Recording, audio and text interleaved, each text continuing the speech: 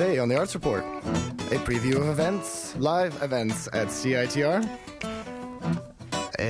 East Van band Blackberry Wood performs at the Legion. Musician Sean Anderson gives his impressions of Red Jam Slam. And poet David Z. Roth contemplates maturity after his Relit Award nomination. Stay with us.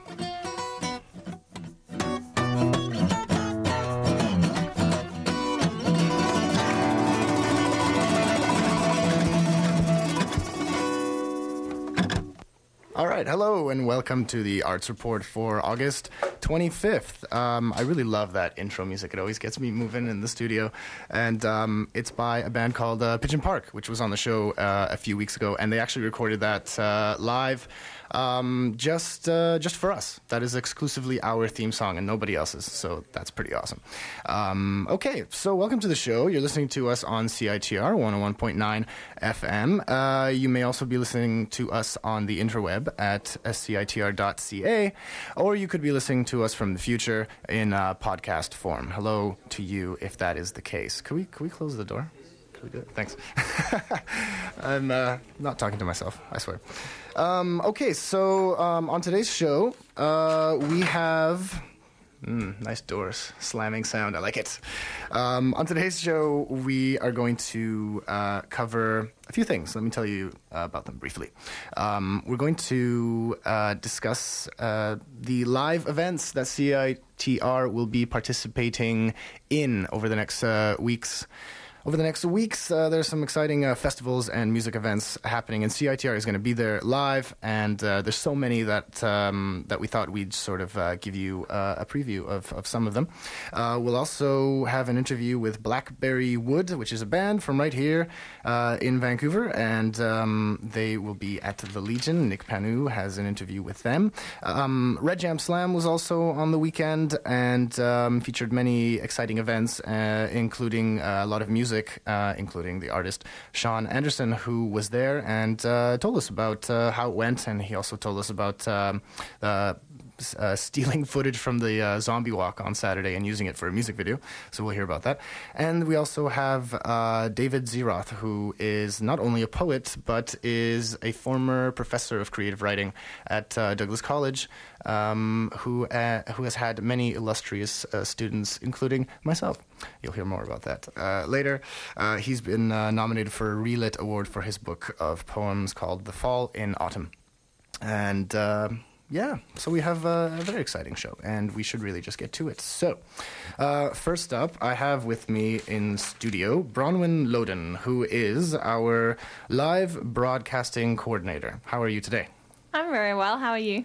Excellent. Thanks for coming in to tell us about all the exciting events. That's okay.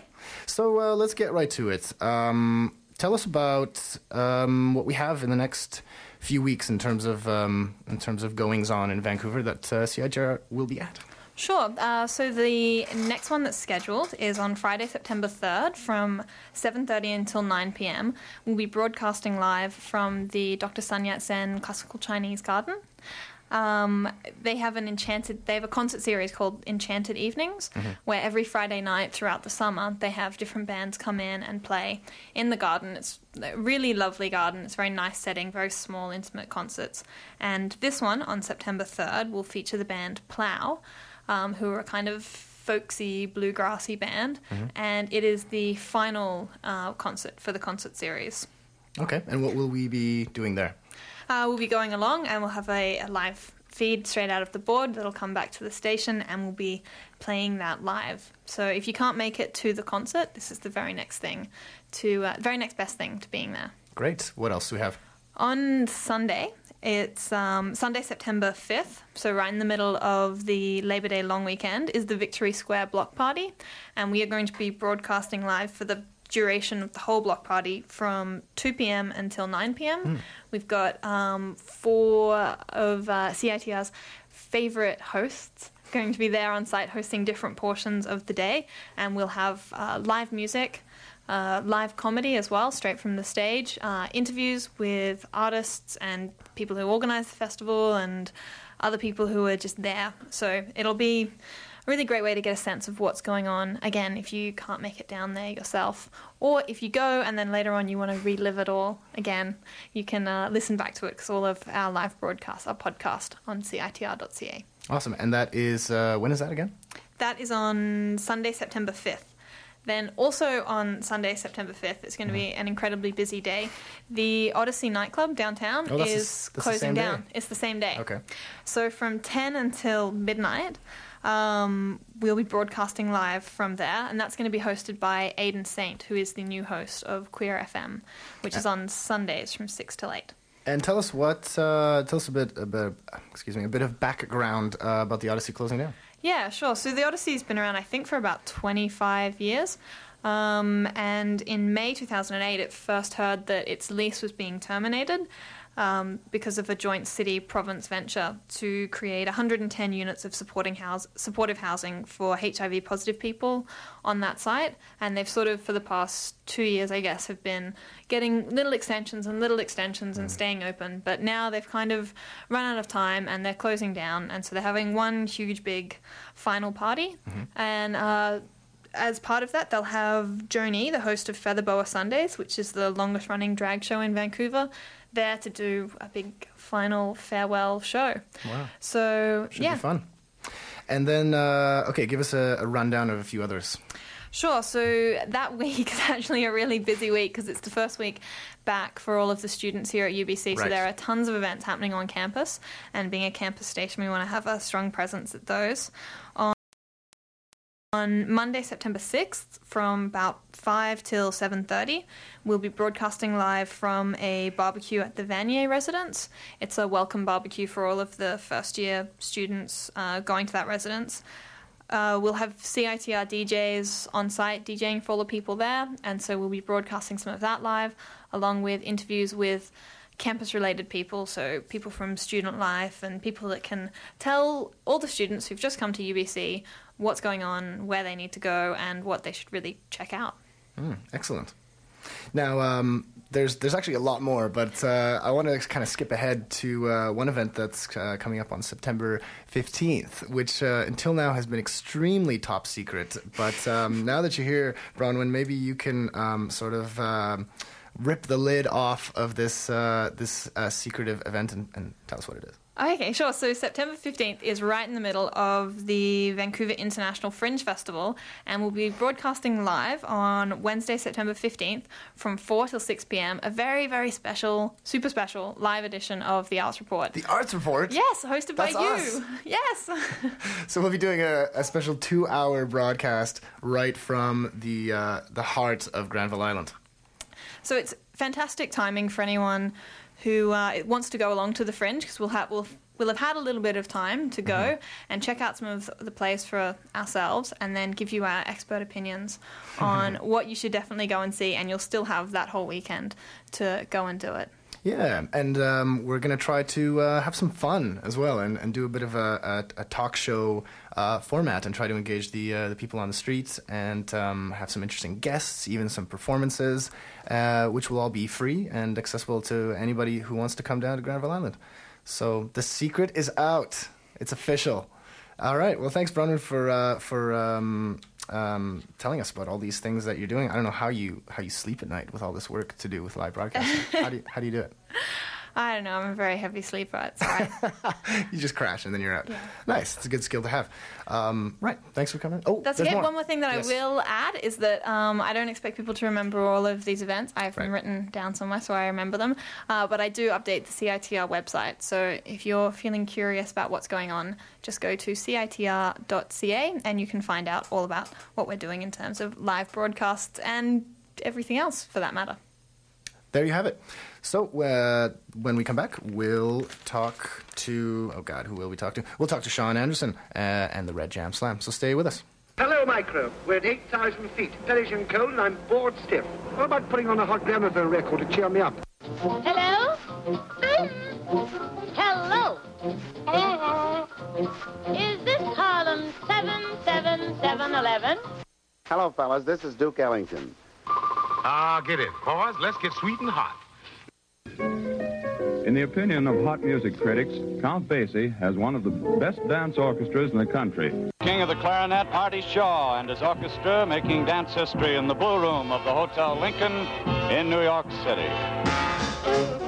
Every Thursday from 10 till noon, join me, your host, Charles Burnham, for Sweet and Hot, a celebration of the 78 RPM record, a 3-minute masterpiece in the golden age of North American songwriting. Hot jazz, swing, and popular music from the 1920s, 30s, and 40s. That's every Thursday from 10 till noon here on CITR 101.9 FM.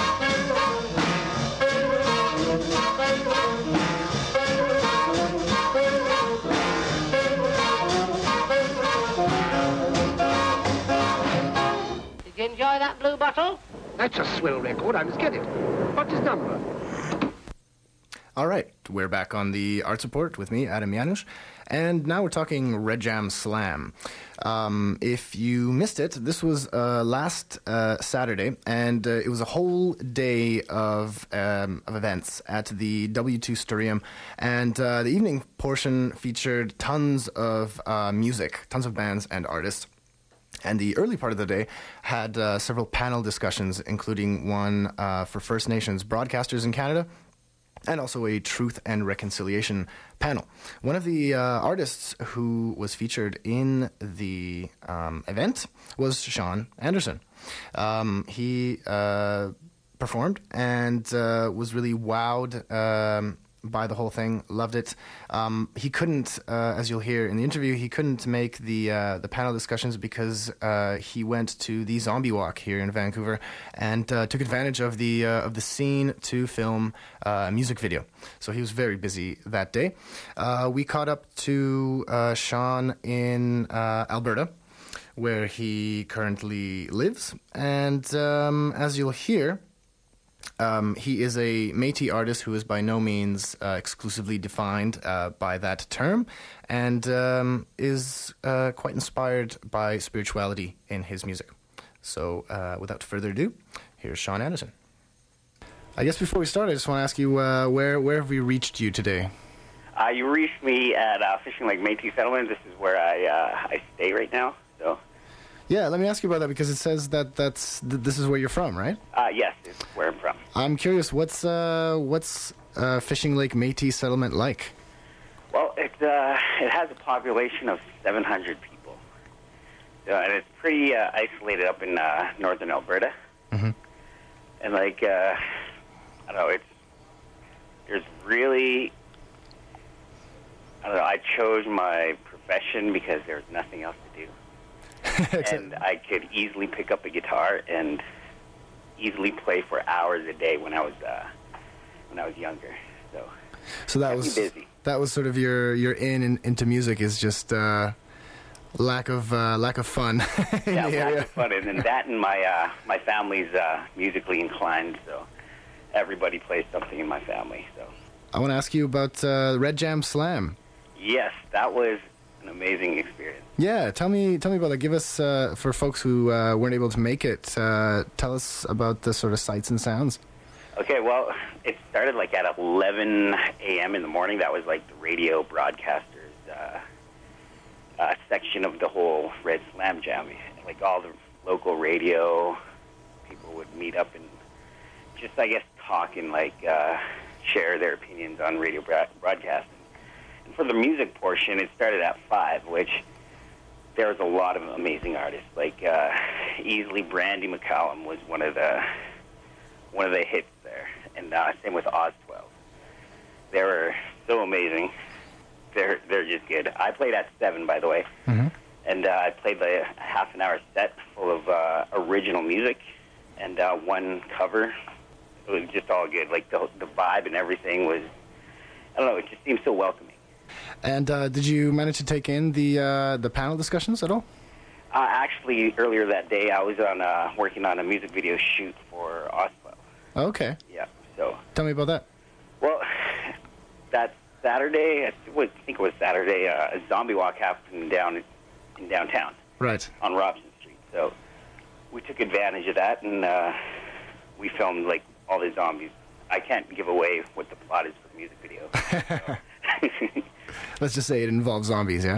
Yeah. So. you mentioned in your bio about spirituality several times, and I wonder how that plays into your music, and I wonder if that's sort of a sort of thesis or a sort of goal of your music making is to sort of get in touch with spirituality.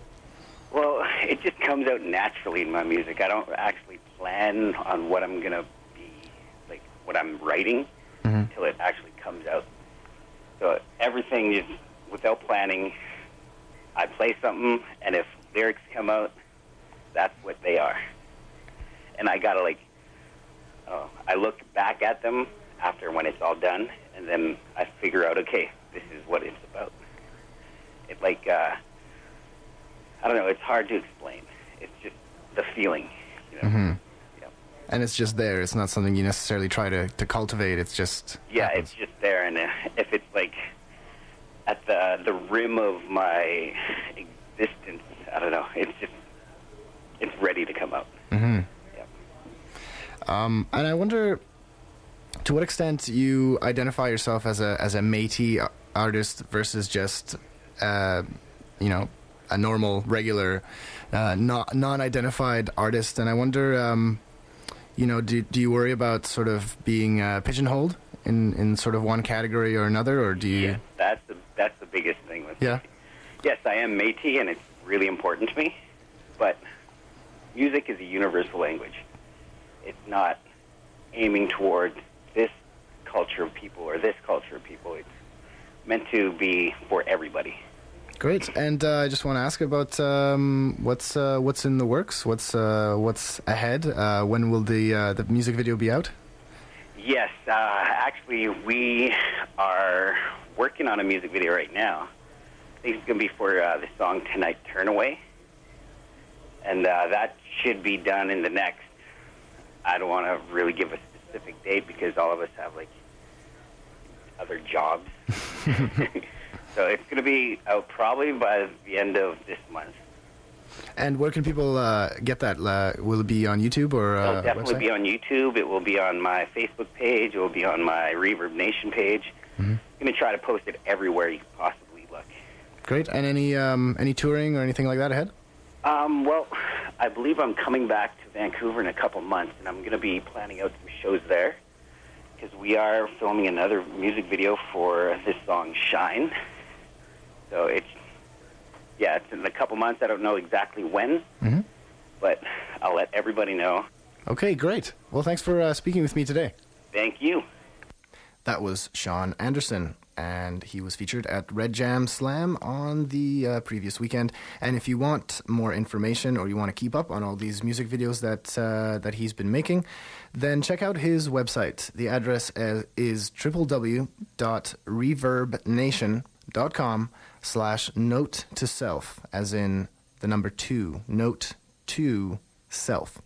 And there you will find some of his music, including this song, which is called Hope is Alive, a Song for Katie.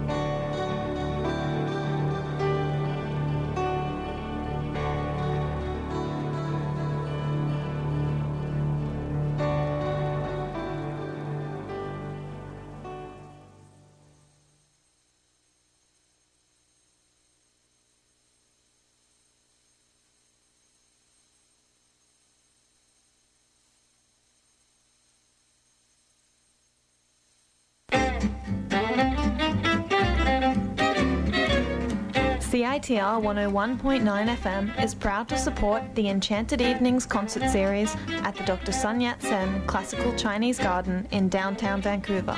Delight in the sounds of world music performed in this exquisite Ming Dynasty-style garden.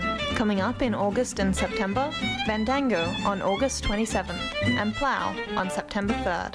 Performances start at 7:30 p.m. For tickets, call 604-662-3207, extension 210. That's the Enchanted Evenings concert series at the Dr. Sun Yat-sen Classical Chinese Garden. Go to citr.ca for more information. Hey, we're back on the Arts Report. Sorry for that bit of dead air there. That was thanks to our Windows computers. Yes, Microsoft Windows computers, and their moments of stillness that comes over them. All right, so question for you: what does the poet Elizabeth Baczynski and I have in common? Well, we both did a creative writing course with David Zeroth at Douglas College. And both of them are actually now nominated for Relit Award, for the Relit Award. Let me tell you about the Relit Award.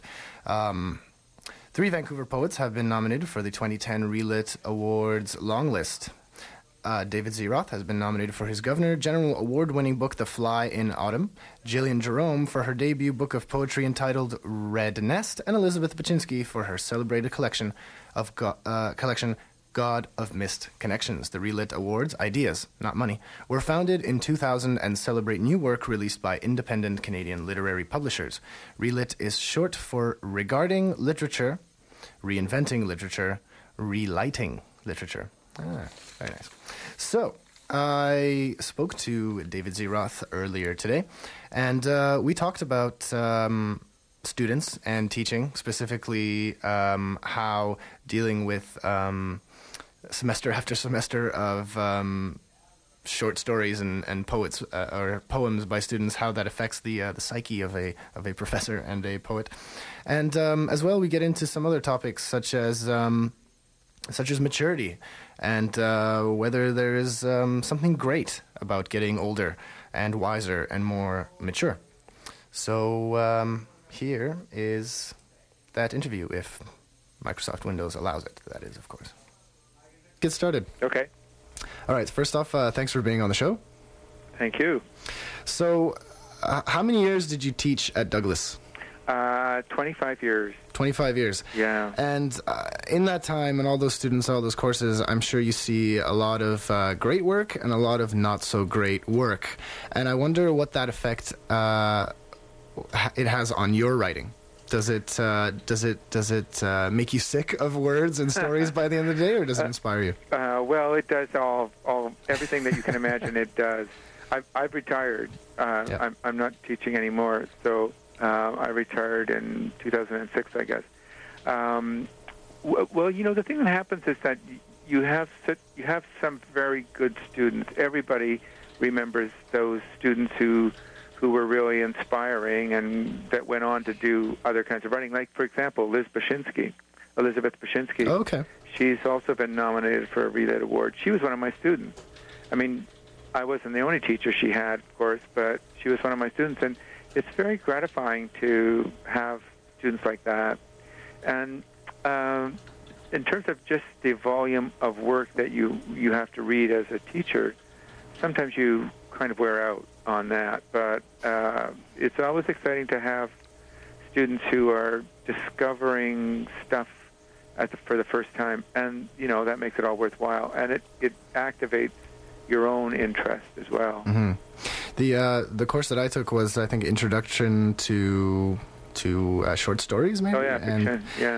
Short fiction, and the format of the course, I guess, was a lot of sort of workshopping, a lot of discussing, a lot of sharing with each other's work. I noticed also in a recent interview you said that you've done that with your work. You do that. You share it with other poets, and you have a very strong relationship with your editors. Yeah. So do you think that for a writer that's a very important sort of piece in the puzzle of being a good writer, is a lot of sharing? Well, it depends on the writer, and it depends on the individuals who share it with, of course. I mean, I know some writers who never do that at all. Really? They just write the stuff and they send it out, and then they work with one editor, or they'll work with, maybe two people. So I'm really grateful to have a handful of people who I send my work to almost all the time. Mm-hmm. And because they tell me things that I don't see and that I can't see as a writer, you're too close to it. These are mostly writers themselves, mostly poets. There's about 4 or 5 of them. And I'm very grateful for that, to have that chance. A couple of those people in that group, they themselves don't necessarily share work. Mm-hmm. But some of them do. So there's a back and forth with different kinds of poems, and then when it gets to the editor, when the editor looks at it, the editor really does see it in a different way from the writer, and adds another layer of sort of knowledge and insight, mm-hmm. and that helps a lot. I'm very grateful to editors and people who read my work. So you've won the Governor General's Award for The Fly in Autumn, and I'm curious about. Obviously, it's gotten attention. It's gotten critical attention, and I just wonder, to what extent in your writing do you consider other people? In the sense, are you writing just for yourself, and you never really care if anybody picks it up and acknowledges it, or is that something that's sort of like the sweet spot when you get something like this that you know that you've sort of hit the nail on the head? Well, that's a good question. It's an interesting question because I think it changes as you go through life. Mm-hmm. But in terms of writing for yourself, I think initially you have to be writing for yourself because, I mean, when you first start writing the poem, when the idea comes to you, or the image or the thought or whatever it is, the inspiration, whatever you want to call it, that gets you going, that takes you along the path towards along the golden thread towards wherever you're going to go, it has to be for yourself. And then you have to sort of see, does this poem work for other people, or is it just a desk poem? It's just a poem that's just going to stay in your desk. And it doesn't mean it's a bad poem. It just means that nobody's going to get it. So it's that kind of thing. And then in terms of writing and then part of your question, I guess, is how is it affected, mm-hmm. My writing? In some ways, not too much, because I've been writing for a long time, and so the process is pretty well underway. And I'm, if I had won this award maybe, say, 20 years ago, I might have, something else might have happened. Mm-hmm. But I don't feel that that's going to happen now. And I generally speaking don't read reviews, because of course the reviews are for other writers or other readers. They're not really for me.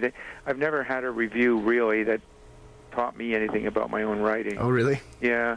I mean, they're not intended to do that. They're more interested in the reviewer is aimed at readers, mm-hmm. and this is what you're going to be.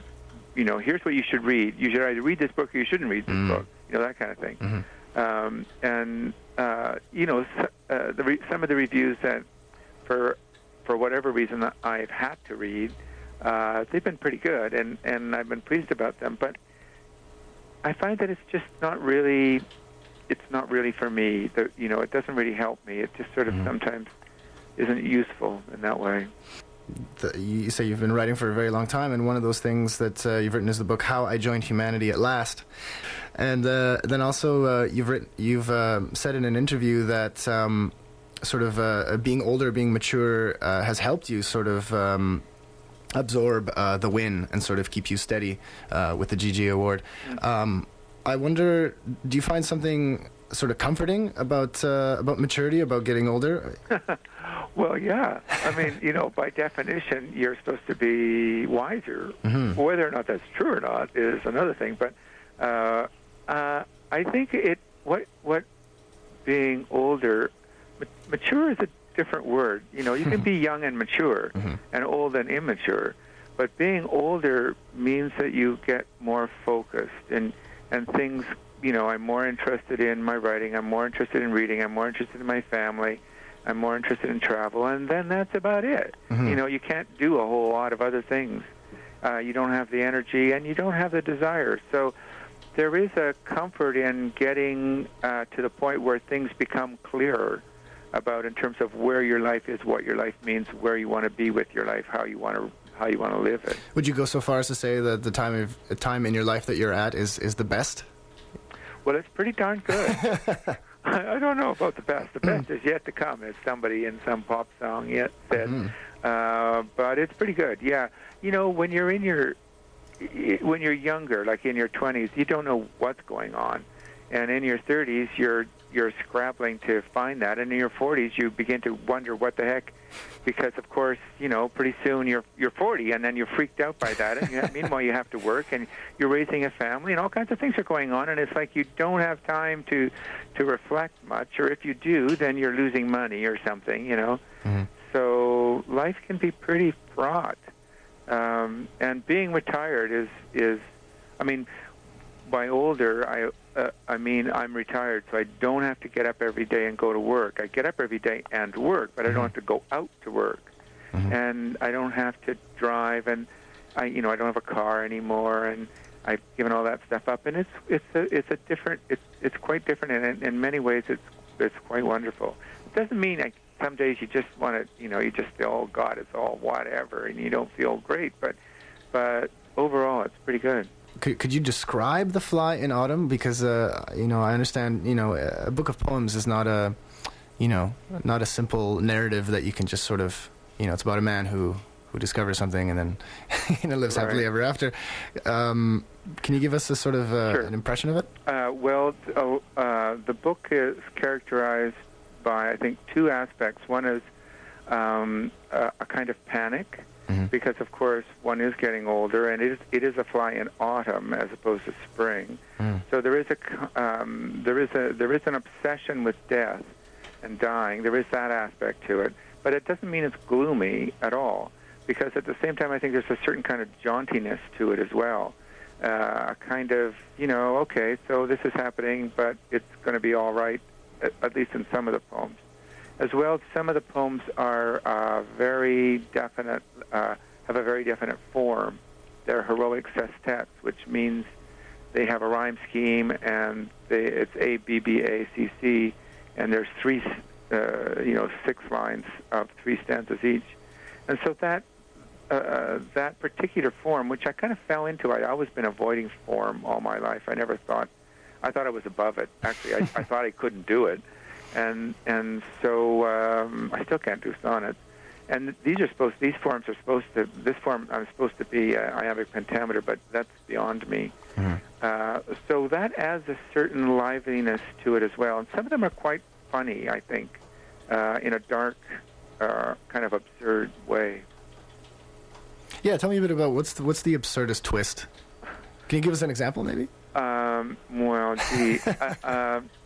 The absurdist twist. Well, life is absurd. There is that absurd quality to it, where one thing happens and it's seen at another level. Do I have time to read a poem? To be honest, no. No. Okay. Yeah. Well, I mean, it's absurd.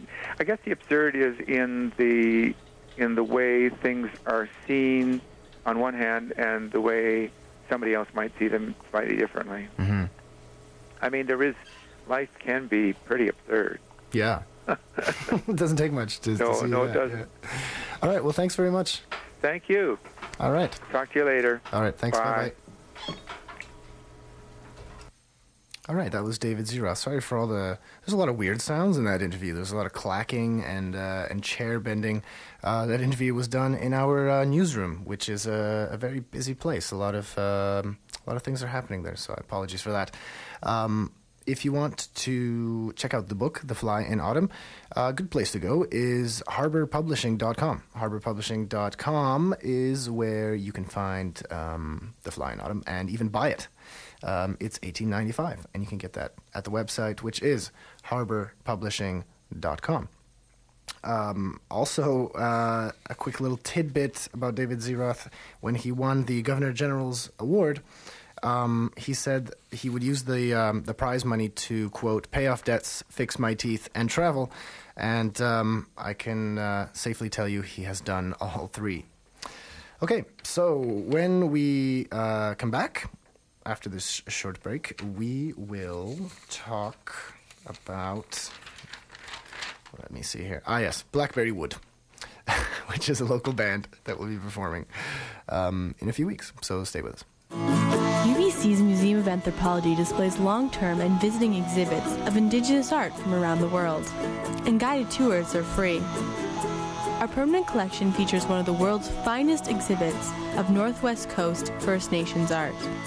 Our collection includes 36,000 ethnographic pieces, 535,000 archaeological pieces, and over 600 pieces in the Kroner Ceramics Gallery. There's a lot to take in. Luckily, at the Museum of Anthropology, final exams are always take-home.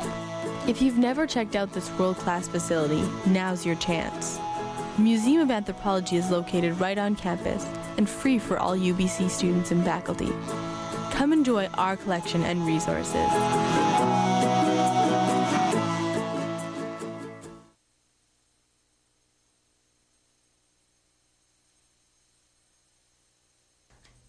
We are back on CITR 101.9 FM. It's the Arts Report with me, Adam Janusz. I see there's a caller, and thanks for calling in. But I can't take the phone right now because I'm doing the show. But if you want to call back during the next break, I'd be happy to answer the call. Okay. So before we get going with the rest of the show, I want to share with you something that's going on in our neck of the woods. That's been put up on the New Yorker blog. This comes from Twitter, thanks to Stop BC Arts Cuts. Stop BC Arts Cuts, one word, on Twitter. And what they wrote on Twitter was, sorry, off topic, but every day BC becomes more and more of a cultural laughingstock. And then there's the link to the New Yorker. So I had to look at what this was, and I printed it out for you. Let me clear my throat. Censorship, to our way of thinking, is generally bad news. Is there ever a good reason to ban a book? Maybe not, but the cause for a recent Canadian ban on Annabelle Lyon's The Golden Mean strikes us as particularly silly. BC Ferries, a maritime transportation service in British Columbia, has removed Lyon's novel from its bookshops, not because the author penned a controversial scene or racy bit of dialogue, but because the paperback's cover art features a naked man's rear end.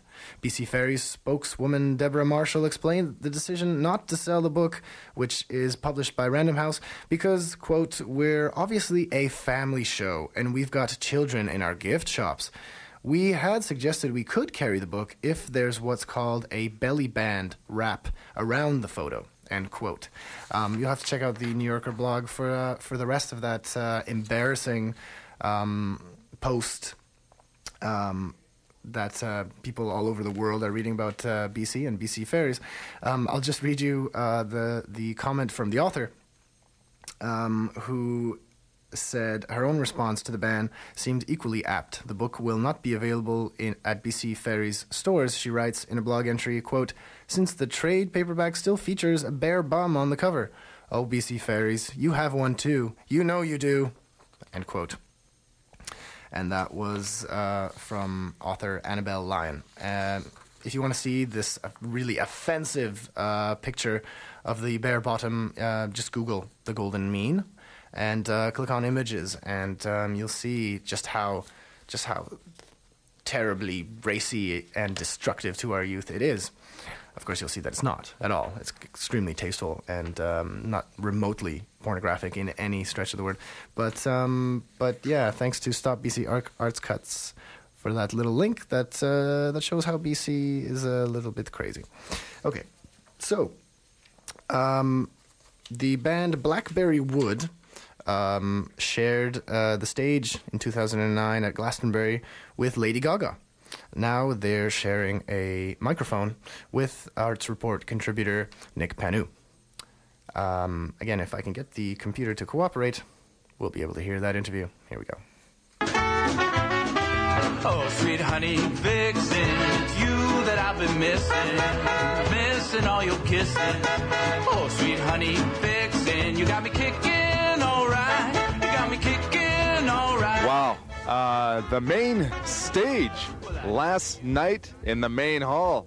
We got to see Blackberry Wood perform, and it is our pleasure right now, mine and the listeners, to be speaking with Chris Mitchell, lead vocals and performer for Blackberry Wood. How are you doing? And thanks for taking the time to do this interview.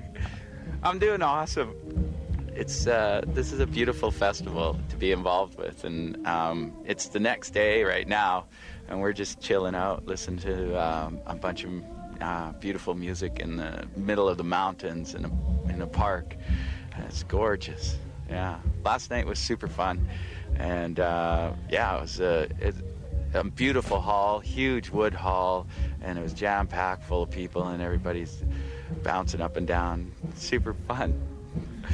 Yeah. You travel abroad to Europe. You do a lot of gigs there, and then the main venues in Vancouver and all over Canada, BC. Everybody talks how special the vibe is here in Wells. How do you compare? Like you perform so many different places. How does this compare to other places the band has performed? Well, it's surrounded by the mountains, and just smelling the clean air and everything like that. It's just that's one of the main things, and the people. There's a lot of musicians at this festival, and it's a lot of people. It's really nice when your audience is full of musicians, and that they're working hard to make beautiful music, and they're enjoying your music. So it makes you feel really special about what you're doing, because that you really respect the people that are listening to you. So you're just overwhelmed by the fact that they are appreciating what you're doing and everything. So that's what I think is one of the biggest special things about this festival, is that there are so many musicians here. Yeah. So many aspects to your live performance. Well, one thing is, I didn't know how to find you because you're without your makeup right now. Yeah. Yeah, a lot of times we look very different when we hit the stage than we do wandering around. So, yeah, it's kind of interesting. I don't know. I've always found that performing and going on stage and stuff has been sort of like this, almost like opening a door or something, and you just open this door and you walk through, and you're in a completely different place, and you just totally leave behind everything that you've.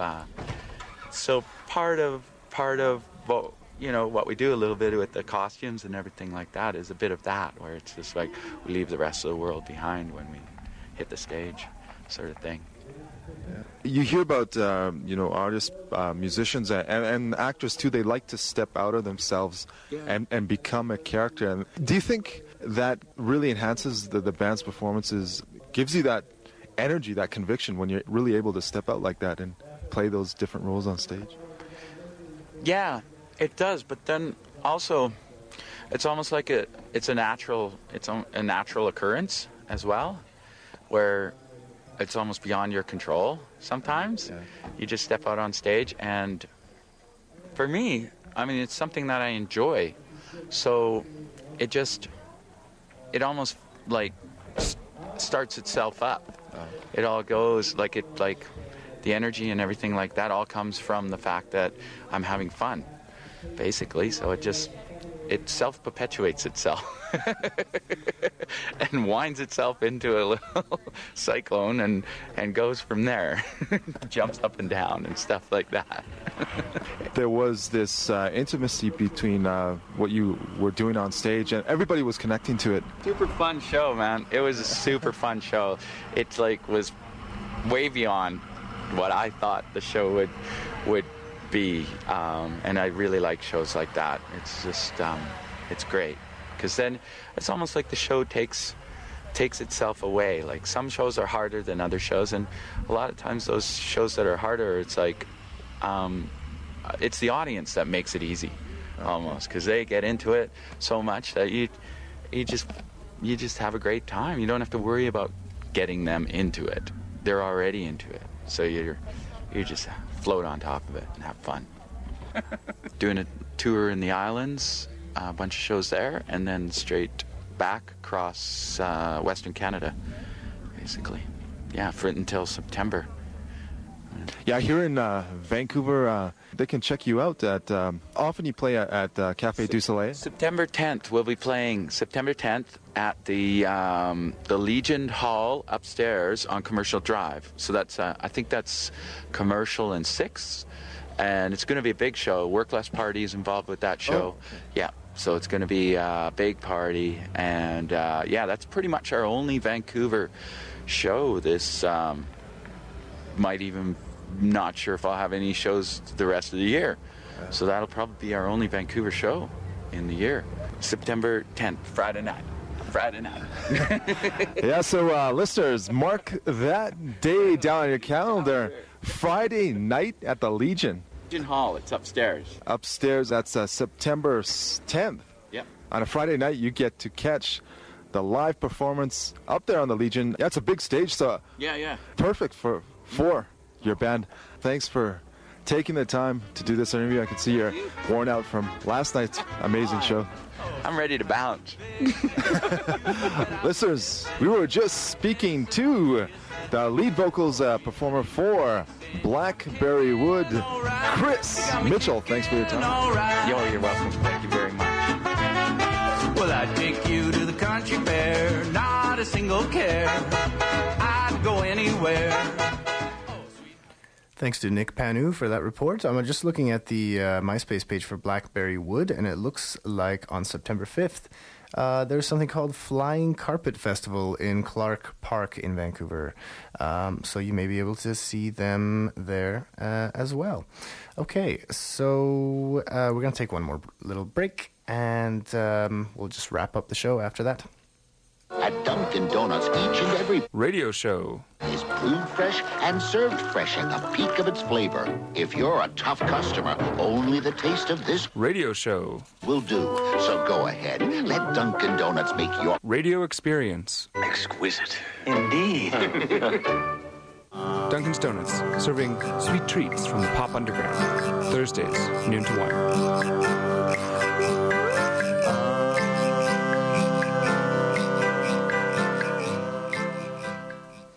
Here's some more hot news, hot and fresh off the presses. Well, it came out yesterday, but still reverberating. C7, the popular marketing campaign to promote independent theatre in Vancouver, has been suspended, according to the Vancouver Sun. C7 Performing Arts Society co-founder Diane Brown announced this week that after 13 years, the program will be cancelled for the 2010-2011 season because many of its member companies have been severely affected by government cuts to arts funding. The groups involved in C7 were Felix Culpa, Pie Theatre, Ruby Slippers Theatre, Rumble Productions, Solo Collective, and Theatre Conspiracy. And while C7 itself apparently is all right, a lot of the companies in the group have been severely affected by the cuts. In the article, Felix Culpa. Artistic co-director David Bloom says his small company was turned down for a BC Arts Council grant, quote, as were many of our colleagues, we're just hunkering down and trying to figure out whether we have a future. This comes fresh off the heels of the resignation of the head of the BC Arts Council, Jane Danzo, who resigned in disgust 2 weeks ago to a government-run legacy fund for post-Olympic parties each February. Did that make sense, that last part? Suspending C7 was the provincial government's decision to transfer control of arts funding from the BC Arts Council, where Chair Jane Danzo resigned in protest 2 weeks ago, to a government-run legacy fund for post-Olympic parties each February. Right. So that's why she resigned, because the government was transferring money and screwing around, basically. And, right. So yeah, that's some sad news. That's fresh off the press, and we are indeed sorry to hear it. We hope that these companies can go on. I know that I certainly saw some shows last year thanks to C7 and the way that they sort of cleverly, combined the powers of the individual small companies into a sort of a larger promotional force. And they offered, season tickets and that sort of thing. And we're quite successful as far as I know. They certainly have won a lot of awards for their work. So we hope the individual companies can go on. Some other news to tell you about. Not so much news, but tell you about some things that we have upcoming on the show at the Arts Report. We did spill the beans and announce today, you heard it, that we'll be doing a live show from the Fringe Festival in a couple of weeks. We'll certainly have a lot more Fringe coverage in the weeks ahead. The arts email here at CITR has been bursting at the seams with plays and performers at the Fringe, looking for some coverage, and we're happy to oblige, and we'll be doing that in the next little while. But we're planning a live broadcast from the festival, and we're hoping to sort of shake it up and have fun on the street of Granville Island. We will be near the box office for the Fringe on Wednesday at 4 p.m. In the middle of the festival, the Wednesday the 15th. And we're hoping to have some of the performers give us some interviews and a taste of their shows, as well as just regular arts coverage, from dance and film, theater, musicians, etc., etc. We'll have those folks on the show, and you can come down to Granville Island and watch, participate. I'm sure we'll get some swag, CITR swag, to give away to people. We're going to try to interview passersby and see what shows they're seeing and what they like so far. Maybe even get up to some hilarious antics and hijinks. I can't go any further than that, but perhaps some hijinks could take place. So that'll be great. But in the meantime, we also have we're going to have on next week's show an interview about the play A Life in the Theatre, which is going to happen at the Playhouse. And I'd like to tell you quickly about that. Right. The Theatre Co-op presents A Life in the Theatre. The Vancouver Theatre summer season comes to an end with a very special show. Ryan Beale and David Bloom both won Jesse Richardson Awards in June. Fittingly, they are now working together on A Labour of Love, 5 Years in the Dreaming, David Mamet's melancholy comedy A Life in the Theatre, that will play in the recital hall of the Vancouver Playhouse, August 29th, 30th, and September 2nd through the 5th. The play, excuse me, from the author of Glengarry Glen Ross and Speed the Plough, takes us into the lives of two actors, John, young and rising into the first flush of his success, the other, Robert, older, anxious, and beginning to wane. In a series of short, spare, and increasingly raw exchanges, we see the estrangement of youth from age and the wider, inevitable, and endless cycle of life in and out of the theatre. And what's really cool about this is that they didn't have one director on the show. Instead, they got some of Vancouver's most talented directors and artists to sit in on rehearsals and sort of collaboratively put together the scenes. So it should be a very interesting show, and we'll have an interview on that next week's show. All right, so my voice is failing. I apologize. So I think it's time to wrap up. If you haven't subscribed to our podcast yet, you should do that. That's at catr.ca. You can find the Arts Report under shows and podcasts, you can subscribe to us there. And other than that, join us next week. All right, if you want to get in touch, arts@citr.ca is the best way to reach us. We do have a phone line here in the newsroom, but as you heard, with all that clacking and interviewing going on in the newsroom, we don't often have time to answer the phone. So really, email is the best way. So arts@citr.ca is the best way to reach us. We'll leave you with a little bit more of Blackberry Wood. This song is called Wayfaring Stranger.